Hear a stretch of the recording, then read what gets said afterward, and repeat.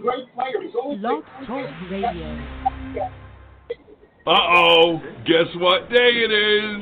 Julie. Huh? Julie. Huh? Guess what day it is? Guess what day it is? Guess what day it is? Anybody? Anybody? Mike. Huh? What day is it, Mike? Huh? Woo-hoo! Leslie, guess what today is? Leslie, guess what today is? It's hump day. Hump day!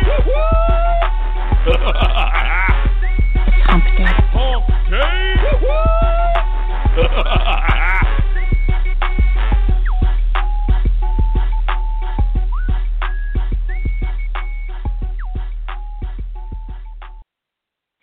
Welcome to Donelson Files here. This is Tom Donelson with Coco Konski. Tonight we got a kind of a special program, and kind of some program notes will be kind of keep eyes and ears open. Tuesday's show is still up in the air. What we may or may not do. Wednesday we're looking at a Thanksgiving program. We have, so we're going to be doing that next Wednesday. So just keep tabs on what's going down on our show. And I am Tom Donelson. I'm the chairman of America's PAC. I'm also a research associate, project director for America's Majority Foundation. I am also the author of 8 great books, none of which are bestsellers, but they all should be, including Boxing in the Shadows, one of the premier books on the history of black fighters over the past century, as well as The Rise of National Populism and Democratic Socialism, which is available through Amazon.com, Posthill.com, and other fine online services to buy books. And Coco. Hey guys, what's going on? My name's Coco. I'm a writer. I work as a writer, and I work in marketing as well. And I'm looking forward to today's show. Yeah. Well, today's show, we're going to do something a little bit different. Now, we were going to have Cece Harrison on the show, Wild at Hearts, which, by the way, is available Saturday 11 to 1 a.m. on the bachelornews.airtime.pro. And by the way, if you want to call in tonight, 646-929-0130, 646-929-0130. We're going to be talking about mental health tonight. And what I wanted to kind of, do, because like I say, the number of people who suffer from depression, anxiety, bipolar disorder, borderline personality disorder, right. Like I say, it's in the tens of millions. It's far greater than people think it is. It is. And we'll get those numbers. So we'll try to get those numbers of the number of patients being treated. So we will. But I wanted to kind of do this a little different. Well, like I say, we worked. Unfortunately, Cece had a family emergency, right. So she regrets not being able to join us. That's fine. So it's a show that, it's something that we can basically do kind of on our own, Yeah.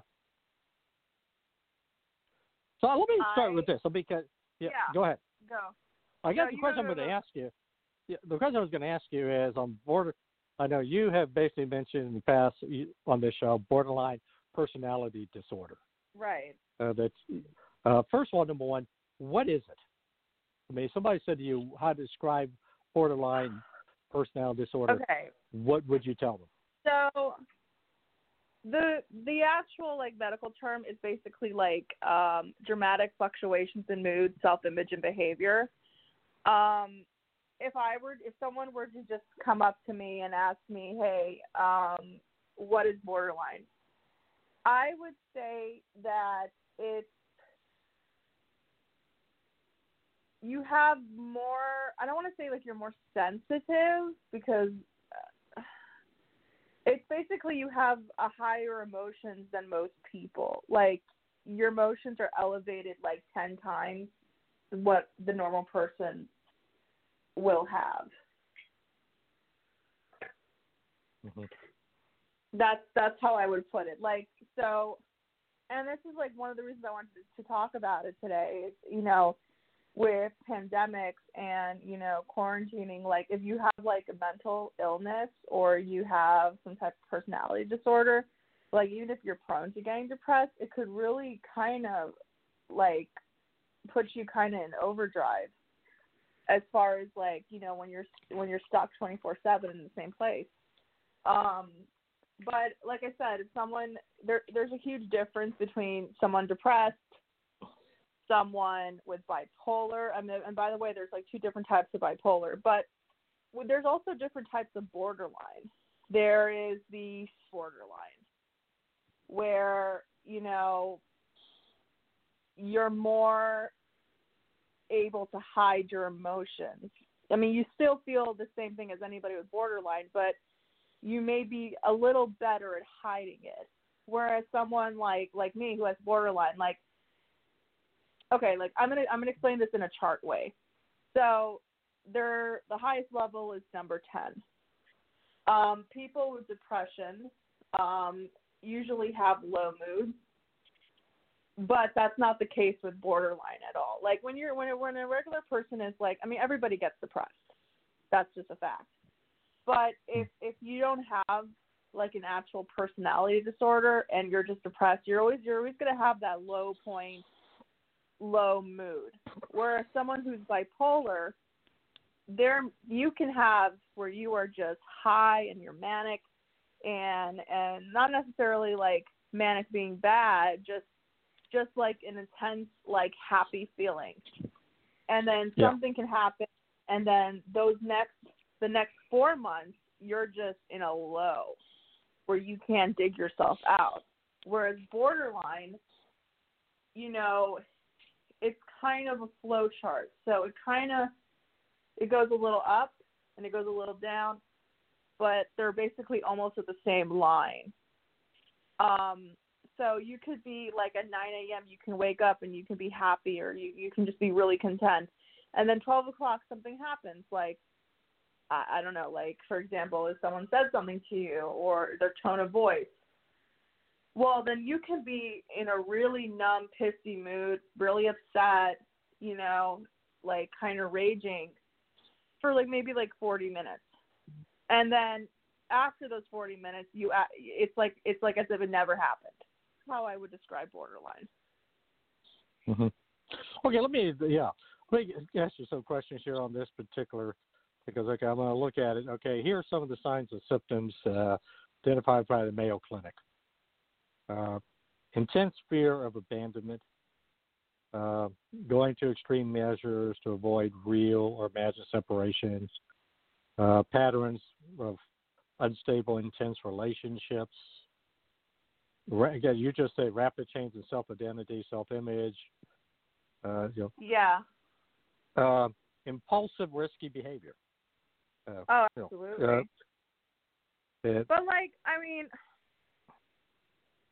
I think that's kind of like everybody. I think everybody eventually like kind of like partakes in that. I think, you know, I know I did, but it's the same thing with people with bipolar. Like they have that exact same like risky behavior, but it's like, what is risky behavior? You know, I mean, for me, would you have? I mean, have you yourself experienced wide or mood swings? You started. I mean, the mood swings are there. You know, they're definitely there. But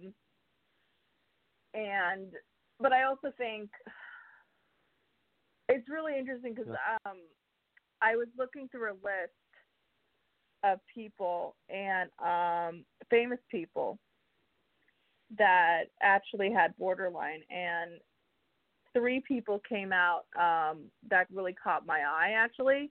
One of them being a character, so this is not really a person that existed, but it was based on Tennessee Williams' A Streetcar Named Desire. Blanche Dubois, she is a classic borderline. So if you can't understand it, but you know like who I'm talking about and you can kind of resonate with them, Blanche Dubois from A Streetcar Named Desire, she absolutely had borderline. Marilyn Monroe, you know, back then they didn't know what to call it. There wasn't, you know, this didn't really, I mean, and even till this day, some people don't even think this is a real diagnosis, by the way. But she definitely had borderline.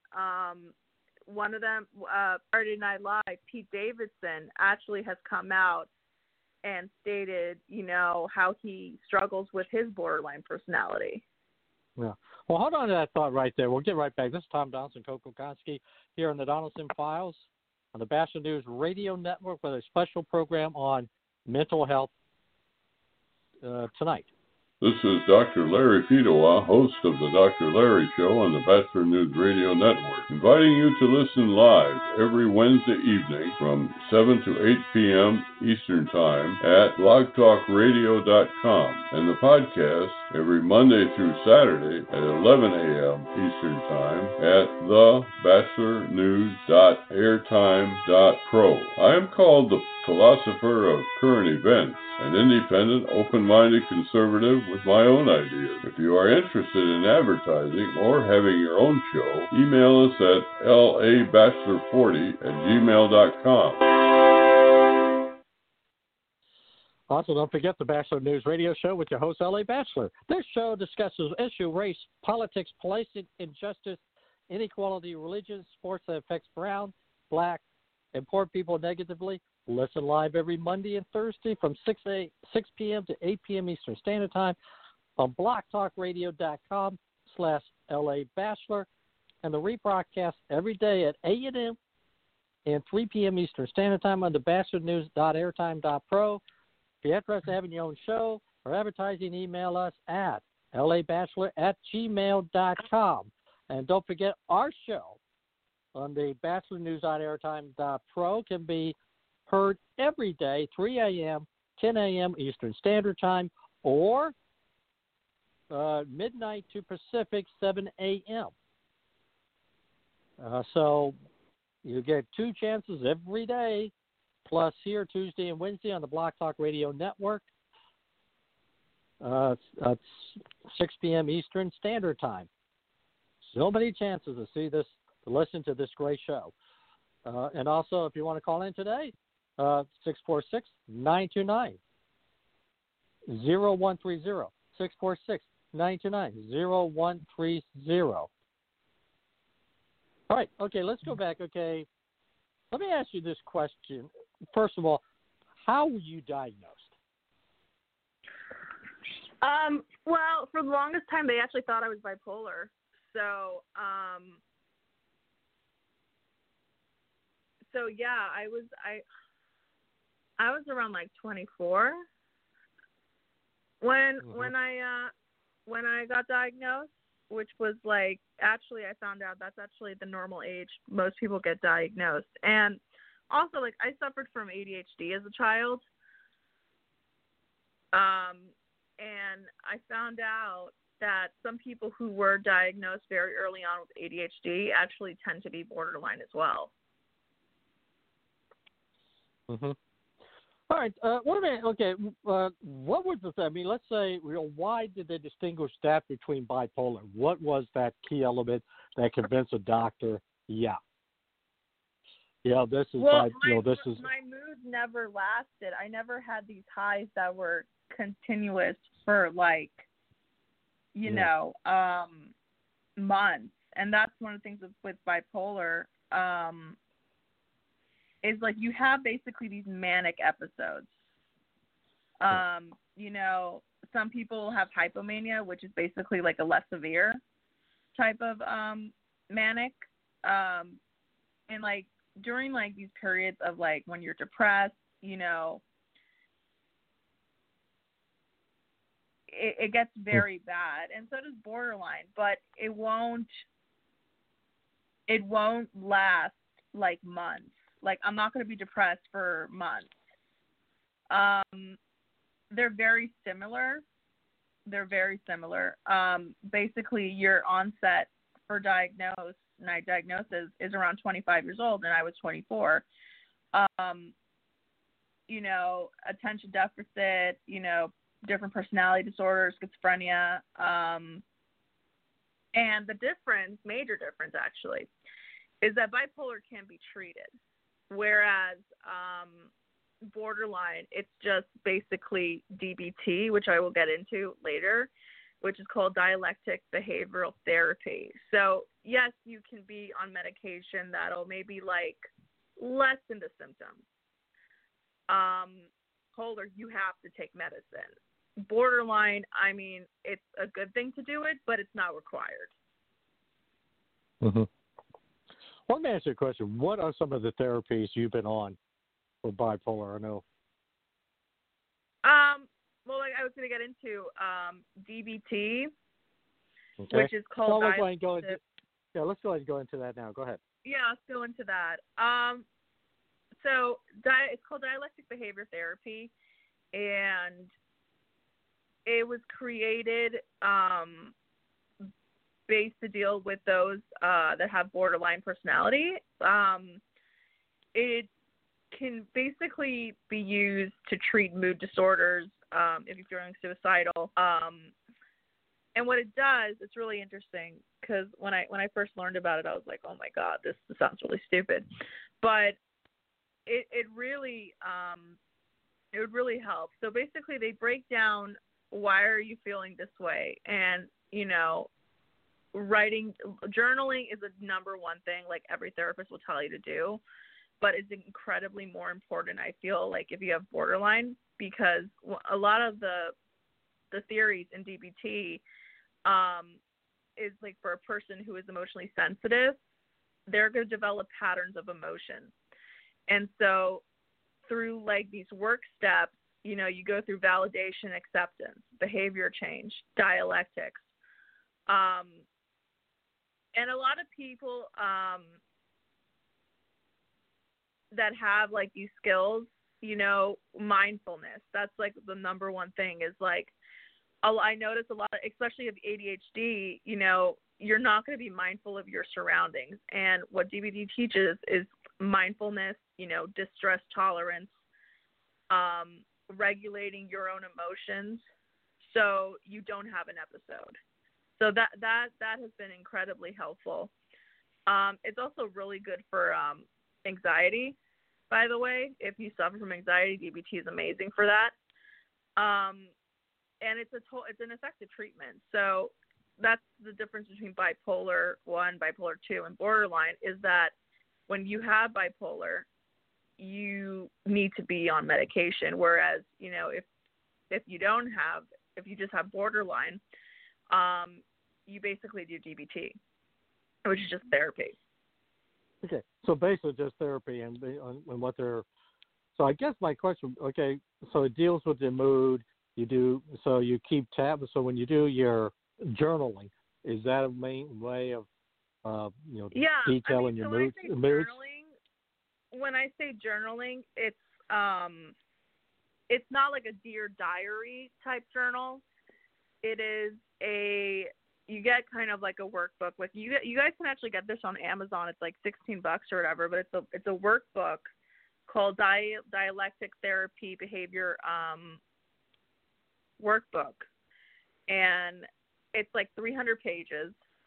It's a really big workbook, and what it is that it helps you go through these steps. And if you're in a certain situation where you feel like a rage coming on, it goes through you, like, what are the steps you can do so you don't have this? Like, being mindfully aware again. Mindfulness is like, they go over that a lot. That's why if I say that a lot, it's because they go over it a lot. Just being aware of your surroundings. A lot of people with ADHD were not aware of our surroundings, so it makes it really hard for us to concentrate, and that's kind of where the mindfulness appears. And you sit down, or you look at a certain, like, let's say, like, if you guys are sitting down right now, you're gonna look around you, and like right now I'm looking at my computer. I'm noticing things on my computer. And you really just have to do that with everyday life. They basically incorporate that in everyday life. So you're basically more mindfully aware of things. Yeah. Well, I mean, when you say mindfully, because obviously ADHD, it's an attention, keeping your attention focused. Maybe that's what. Would this be a way to also detail to you that this situation, when this situation occurs, this is what happens? If you're in a certain situation, is there a pattern that you can sit back and say, okay, if this behavior, or here's a pattern, if this happens or these things happen, this is tend to be the reaction. Could you see something like that? Well, as far as like what, like well, let me answer. Yeah, let me put it this way. Let's say, for example, in your journals, getting ready for a radio show causes you anxiety. Okay. Is there a pattern? No, that doesn't cause anxiety. Yeah. What I'm trying to say is that's an exact. But let's say getting ready for like the radio show.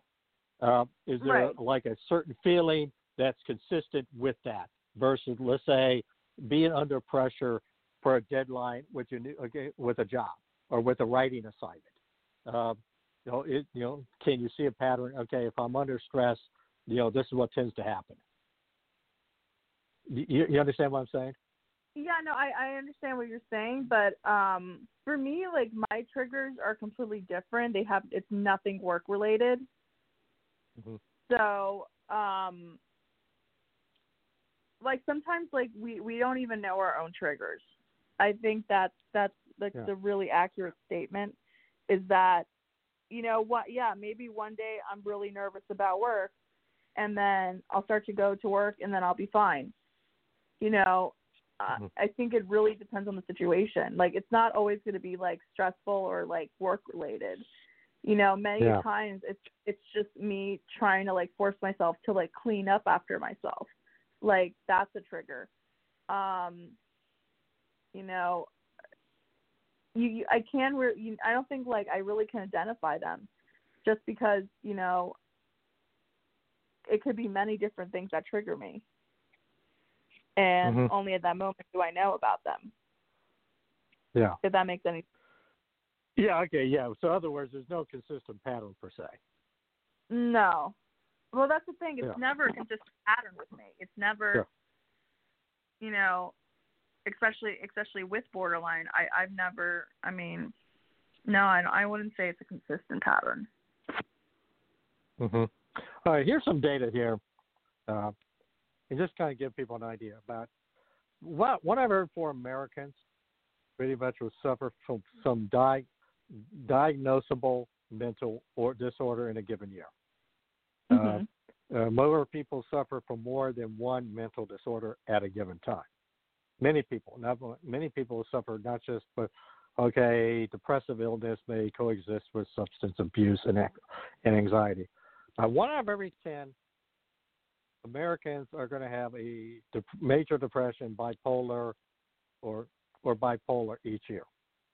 Here's the interesting statistics here. Well, women are twice as light. About 3 million people. There are more than 3 million cases per year with borderline. Yeah. So it's a very common mental illness. Yeah. So exactly. Well, here's the thing: women are twice as likely to suffer from depression. Men and women are equally to develop bipolar. Mm-hmm. It can be developed, but you made the statement borderline disorder. You found it in your, like I say, mid-20s.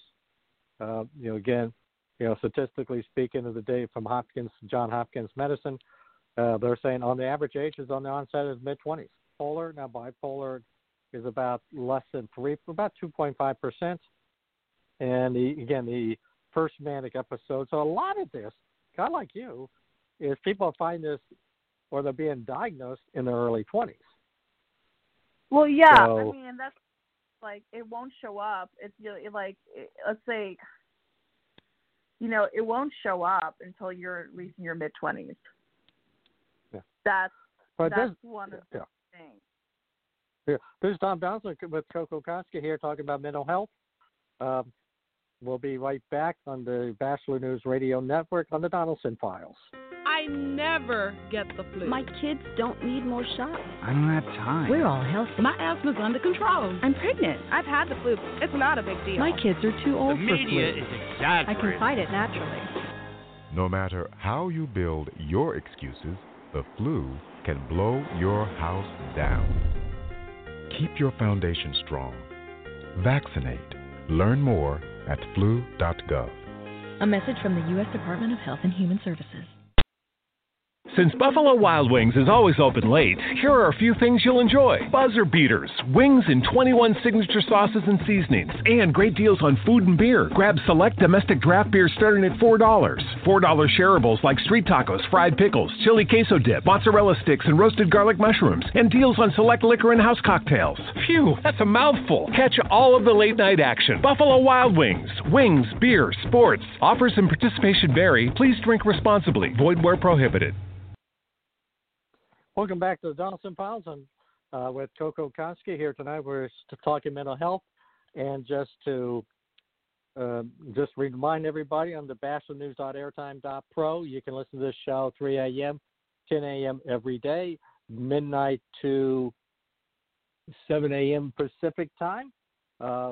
Feel free to call in tonight at 646-929-0130. Again, that number is 646-929-0130, or if you have any questions or comments, feel free to, if you're on Twitter right now, you can tweet me at the Donelson Files with any other questions or comments if you want.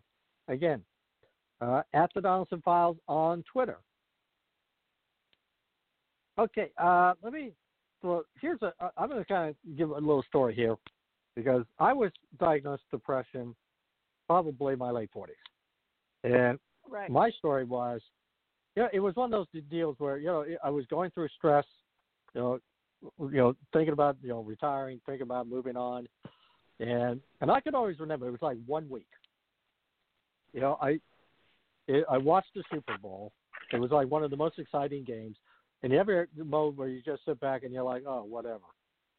I mean, I was like, wow. I mean, exciting game, and I'm like, wow, or whatever. And what really convinced me was, it was like I was, took some time during the workday to go over lunch, worked out real quick, came back out, and I just felt like, God, this. Because normally when you work out, you feel great, you feel the endorphins going, and it was like, I just felt like, God, I'm just going to go home. I just did not have any desire to do anything. Called my doctor up and I said, here's what's going on.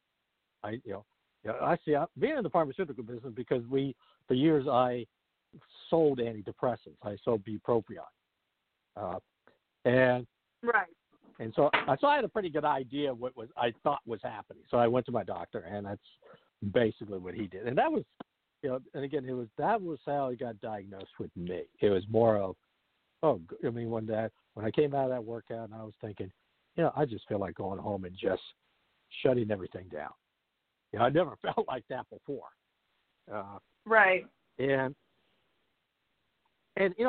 John gave you some aspects, on depression here. So maybe let's do this, because one of the aspects here of depression, is suicide. And people, diagnose most commonly depressive disorder. Here are some statistics here. 4 times as many men as women commit suicide. I should say commit suicide, but interesting. What I found interesting, though, is I know more men who are bipolar than I know women who are bipolar. Yeah, really? Yeah. Well, it's interesting because they're saying, in effect, that men and women are equal in bipolar, but women are more likely to suffer from depression. But here's an interesting stat, and I want you to comment, because it said 4 times as many men actually commit suicide, but women attempt suicide more often than men. This is from John Hopkins. Oh yeah, I was suicidal. I was suicidal all through my teens till maybe a couple years ago. I mean, I still feel like that's sometimes like that, but that's borderline. Like, that's just something that's like, it's like, obviously I'm not going to kill myself, but it's the feeling of wanting to. And it's not like some desperate, attention. Like it's just really what we feel. Like we really feel sometimes that we're better off dead. I mean, that's just like facts. And I think one of my favorite people in the world right now, Pete Davidson from, Saturday Night Live. Yes. And I heard him talk about his borderline. I mean, his father died in 9/11. He, suffered with like drug addiction. And one of the things, that his therapist told him, or psychiatrist at the time, was like he either had bipolar or borderline. They couldn't figure it out. And then he had an episode, like a really bad episode after his breakup with Ariana Grande. And then that's when they diagnosed him with borderline. And I was listening to him speak, and I was like, holy crap, like I understood every single thing he has ever went through. Because it's basically what I went through in my early 20s. And he summed it up perfectly. It's like, yeah, like we feel like, we want to die every day, but it's not like we're not going to do it. It's just a feeling. It's just an emotion. And like people with borderline, you're going to have like 10 or 20 times more of an emotion than someone that does not have that. So they'll never understand what it's like. They never will. Because it's such a high, it's like a roller coaster almost. But, at the same time, you're never really going to feel normal, I guess. But I don't know what normal feels like. So, but that's why it's super important to continue with therapy. That's why it's so important with that. Because without it, I don't even know. I wouldn't even know how to begin. Well, here's some interesting things. So this is coming from the CDC. Okay, suicide between let's say 15 to 24 is like the number 2 cause of death in that age. Here's some statistics just to give you kind of an idea. From 2014 to 2017 and into the present, basically you've seen an increase of 10% annually, and much more so in between 2007 and 2014, 3%. And so basically we've seen since 2007 a 76% increase, for example, teens between 15 and 19. So, yeah. And the same thing, suicidal rates. I wouldn't disagree with that. Yeah. I wouldn't disagree with that. Yeah. And because here's the thing, the suicide rate 24 to 27, again, you've seen similar increases. You can look at the data here. It's like similar increases. And then, and it's here's the thing that I find, and again, I don't know. Here's the thing I find interesting about all this, because we've made, like I say, we've talked about the fact that scientifically speaking, or medically speaking, you're more likely to be diagnosed in your early 20s. So that means you got a lot of teenagers, this is like one of the leading causes of death among teenagers. Right. And they're not necessarily getting diagnosed. Well, because it's almost impossible to diagnose as a teen. It's almost impossible because teens go through different emotions, like until they hit like a certain level. Like that's when you start. Yeah. That's why they say their onset's like 24, 25, because that's when like I feel like you really start to mature.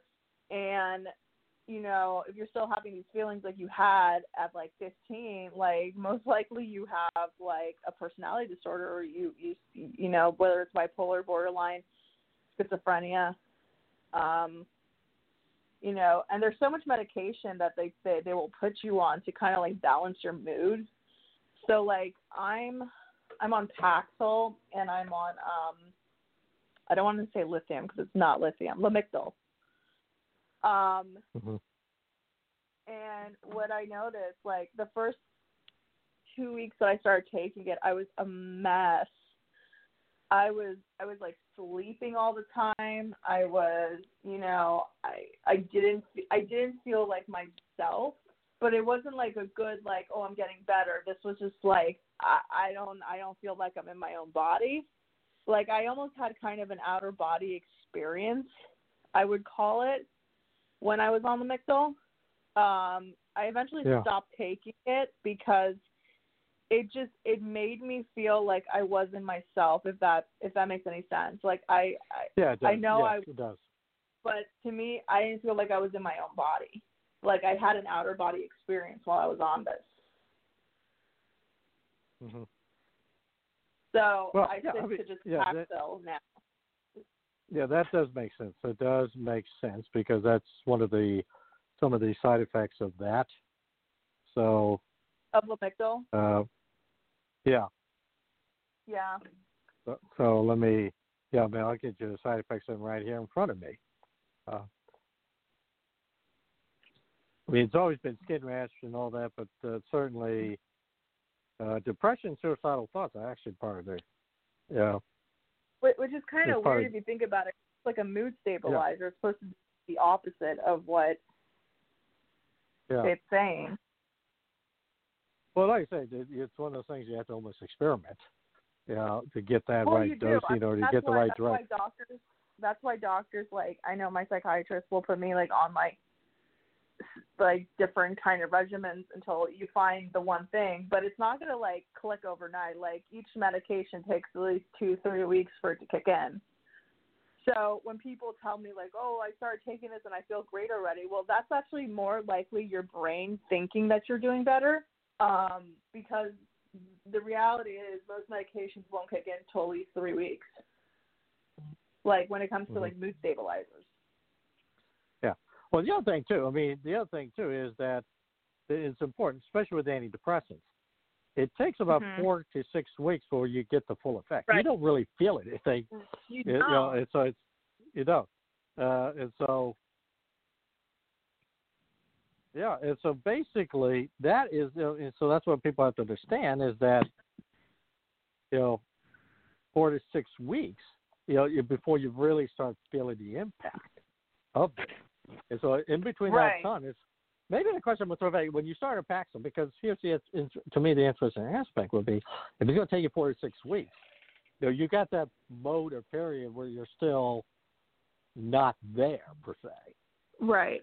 Patient on one side, and the other side is, when do you declare a drug not working after 4 or 6 weeks, or when do you say back at, how often would a doctor say to you, give me a couple weeks, it's just not quite there yet. Did you go through that with Paxil? No, Paxil, it worked great on me. I really started noticing a difference within a couple of weeks. But the one thing I had problems with 2 medications. Vivancine and Lamictal, like I said before, which was kind of funny because I have a good friend of mine, he suffers from epilepsy, and so he actually had to be on Lamictal. I forgot for what reason, but it had to do with like one of the medications for his epilepsy, and he literally had basically the same outer body experience like I had, because like we both said like it felt like we were like conscious. But it didn't feel like we were ourselves. Like it's really hard. It's very hard to explain. But it's basically a feeling like I could be walking and I don't feel like it's me that's walking. Yeah. That's the best way I can describe it. Mm-hmm. Well, here's the question I would throw back with you on this is, obviously. How did you interact with your parents when you were going through all of this, or how they interact with you, and how did this all fit the family side of the equation? I mean, yeah, it was hard. It was really hard, but because they're pretty old school. They're like, I mean, they obviously know I have something, but it took till like I was in a breaking point where I was like in and out of like hospitals and stuff, that they finally got the clue that, okay, well, maybe this isn't just like someone acting out. This is like ongoing. So I talk to a lot of people that I know that have borderline through Facebook, and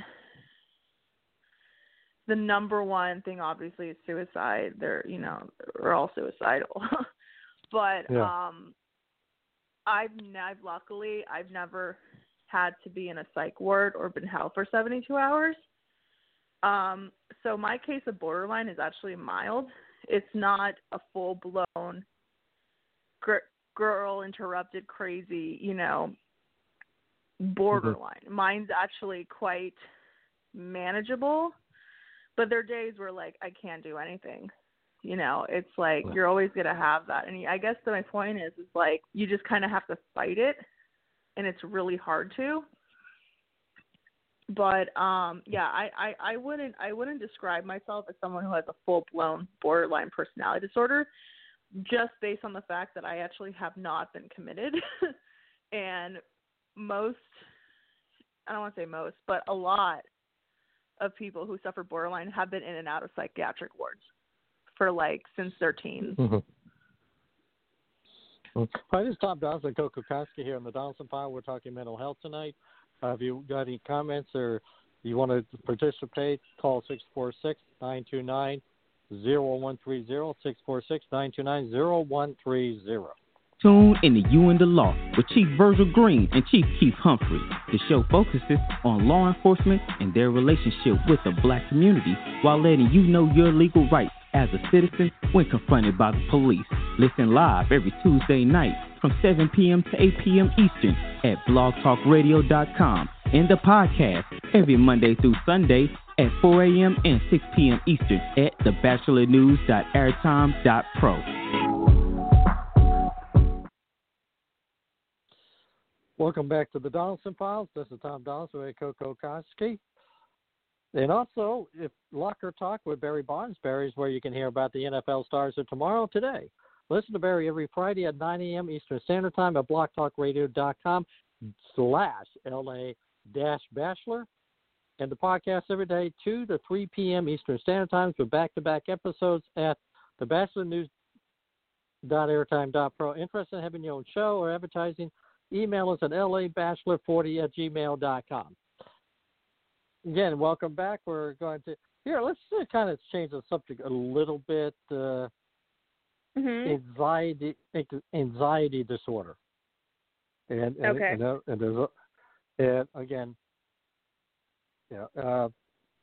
there's several. And the thing with anxiety, it seems to me if I'm looking at it, there's like different version of it.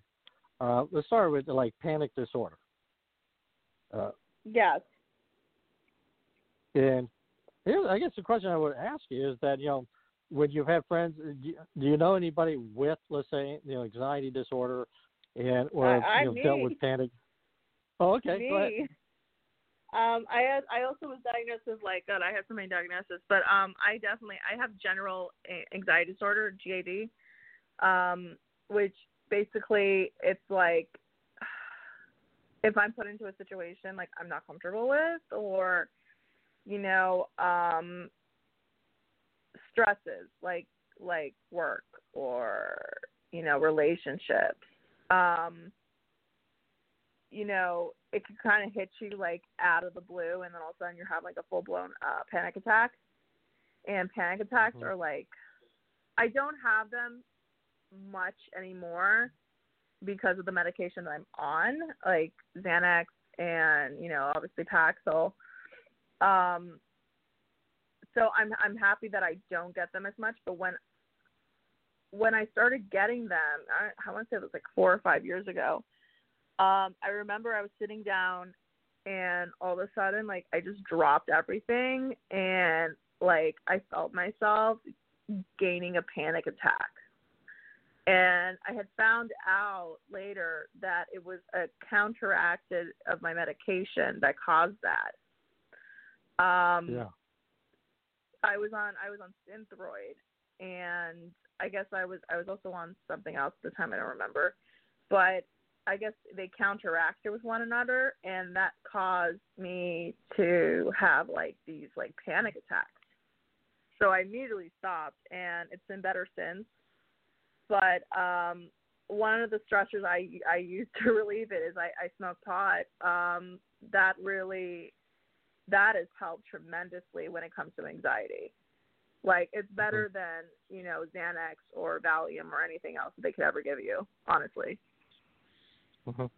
Well, let me ask you a question. What are some of the symptoms when you had it? What did you experience? Well, you feel like your chest is closing up. you feel kind of have to go into some sort of fetal position. I know that was me.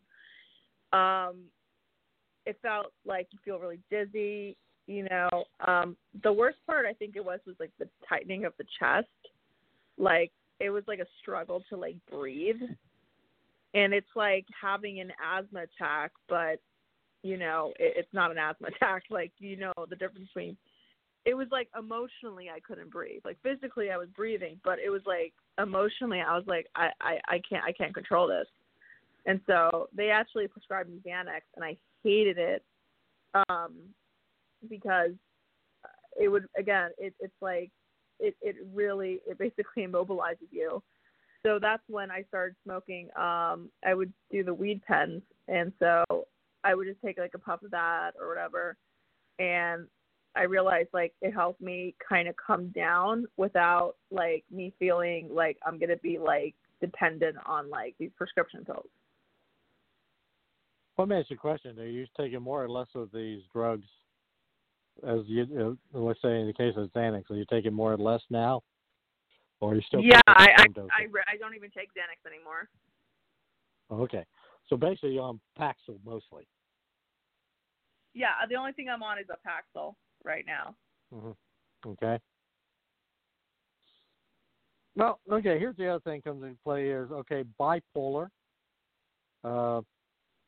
And again, there are different kinds of bipolar. There's bipolar 1, which you have at least one manic episode that's preceded and followed by a major depressive disorder.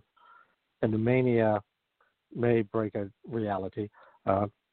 And the other side of the equation, bipolar 2, like you have a very severe. Yeah, if I understand this correctly, bipolar 1 is completely different than bipolar 2. Bipolar 2 is like you're a risk to yourself and others. It's not. It's something that you actually, most people who have bipolar 2, like, have spent a lot of time in psych wards. I know someone who was bipolar 2, and they literally, like, their career ended because of it. Like, they literally had to be put away for, like, a good 8 months because of how severe it was. Because he had never been treated for it.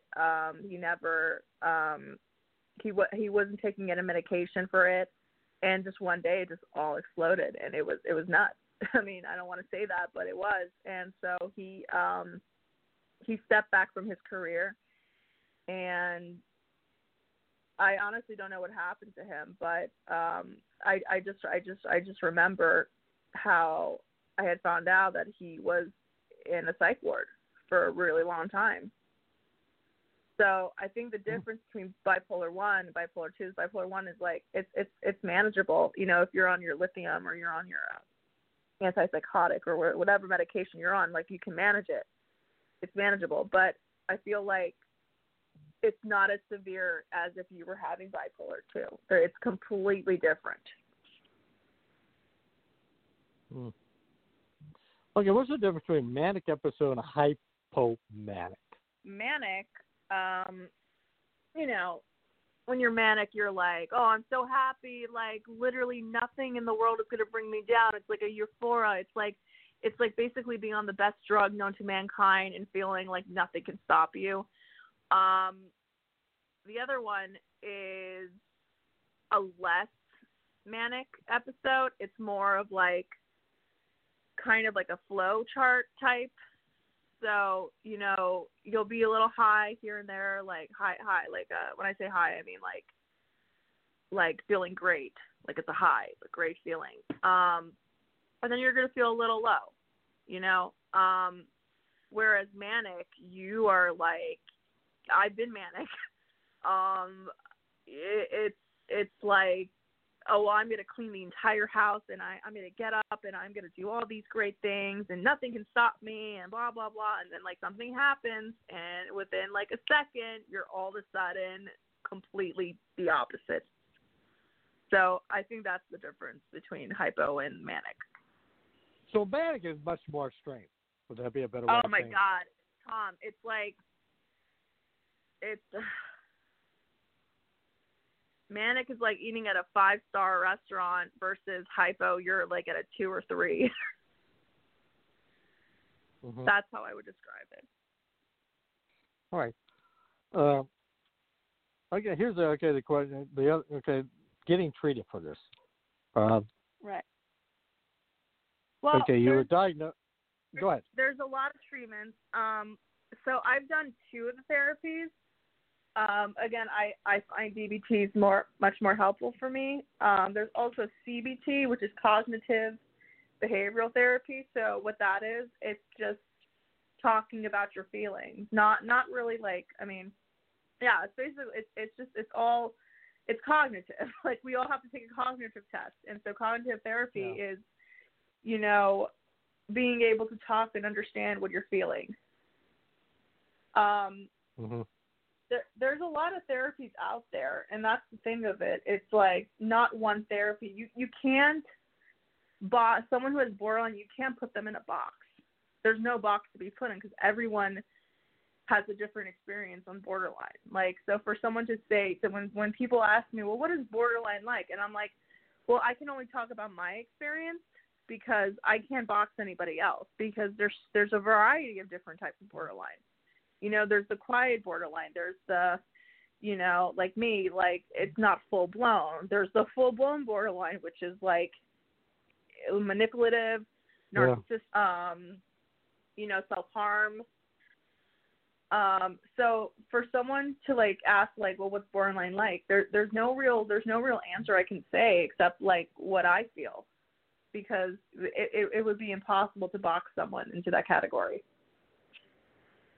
What about you? Do you see more psychologists or psychiatrists? Oh, well, I'm in therapy once a week, which I love doing. I think psychiatrist is more for when they're trying to figure out for a mood stabilizer, because you will be put on a mood stabilizer. It's for the better, because I have gone through where I thought I was doing so much better, and I was like, oh, well, I don't need my medication. And then literally like the next day I become a raging bitch. Like, I don't even want to deal with me. And that's the thing. It's, you know, you have to be on your medication. Like, if you're not on your meds because you think you're feeling great, like, trust me, it's going to end. There's going to be a moment, there's going to be, whether it's like, or a couple days or even like an hour, you know, from now, where something's going to happen. Like, it could be the most minor thing. Like, I don't know, like the lights aren't working or you misplaced something. And because you didn't take your Paxil, or you didn't take, you know, your mood stabilizer, like, I'm telling you, like, it could cause you to become suicidal at that moment.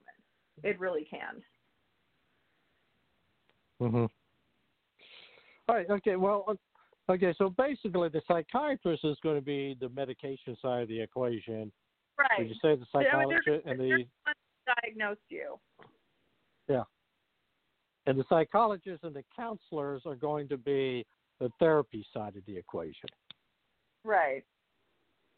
Right. How did you pick, I mean, or let's say, would you refer to a psychologist or a counselor? How did that work? I was referred to my doctor. I was referred to a lady who I see now, and she's fantastic. I think it's really important, like, if you have borderline, I'm talking for people who have it or they think they have it, you need to see a therapist that specializes in it. Because a therapist, you know, who specializes in just depression, like, they don't know the specifics of borderline. They're not going to know how to relate to you, which is what I found out. So it took me a few tries of therapy to find someone, and I was lucky enough to find someone that actually specializes in the disorder. I mean, it's kind of like if you have a headache and you go to a podiatrist. You know, yes, they're doctors, but they don't know anything in like, you know, you're not going to go to get like your head kind of like your migraines at a foot doctor. Like, you're not going to do that. So why would you do that with therapy? Yeah. All right. I mean, so basically, you were kind of referred to Yeah, I mean, they'll definitely refer you. So, I mean, and you're just going to, you have to fill out forms and so much fun. Not really. Well, let me ask you a question.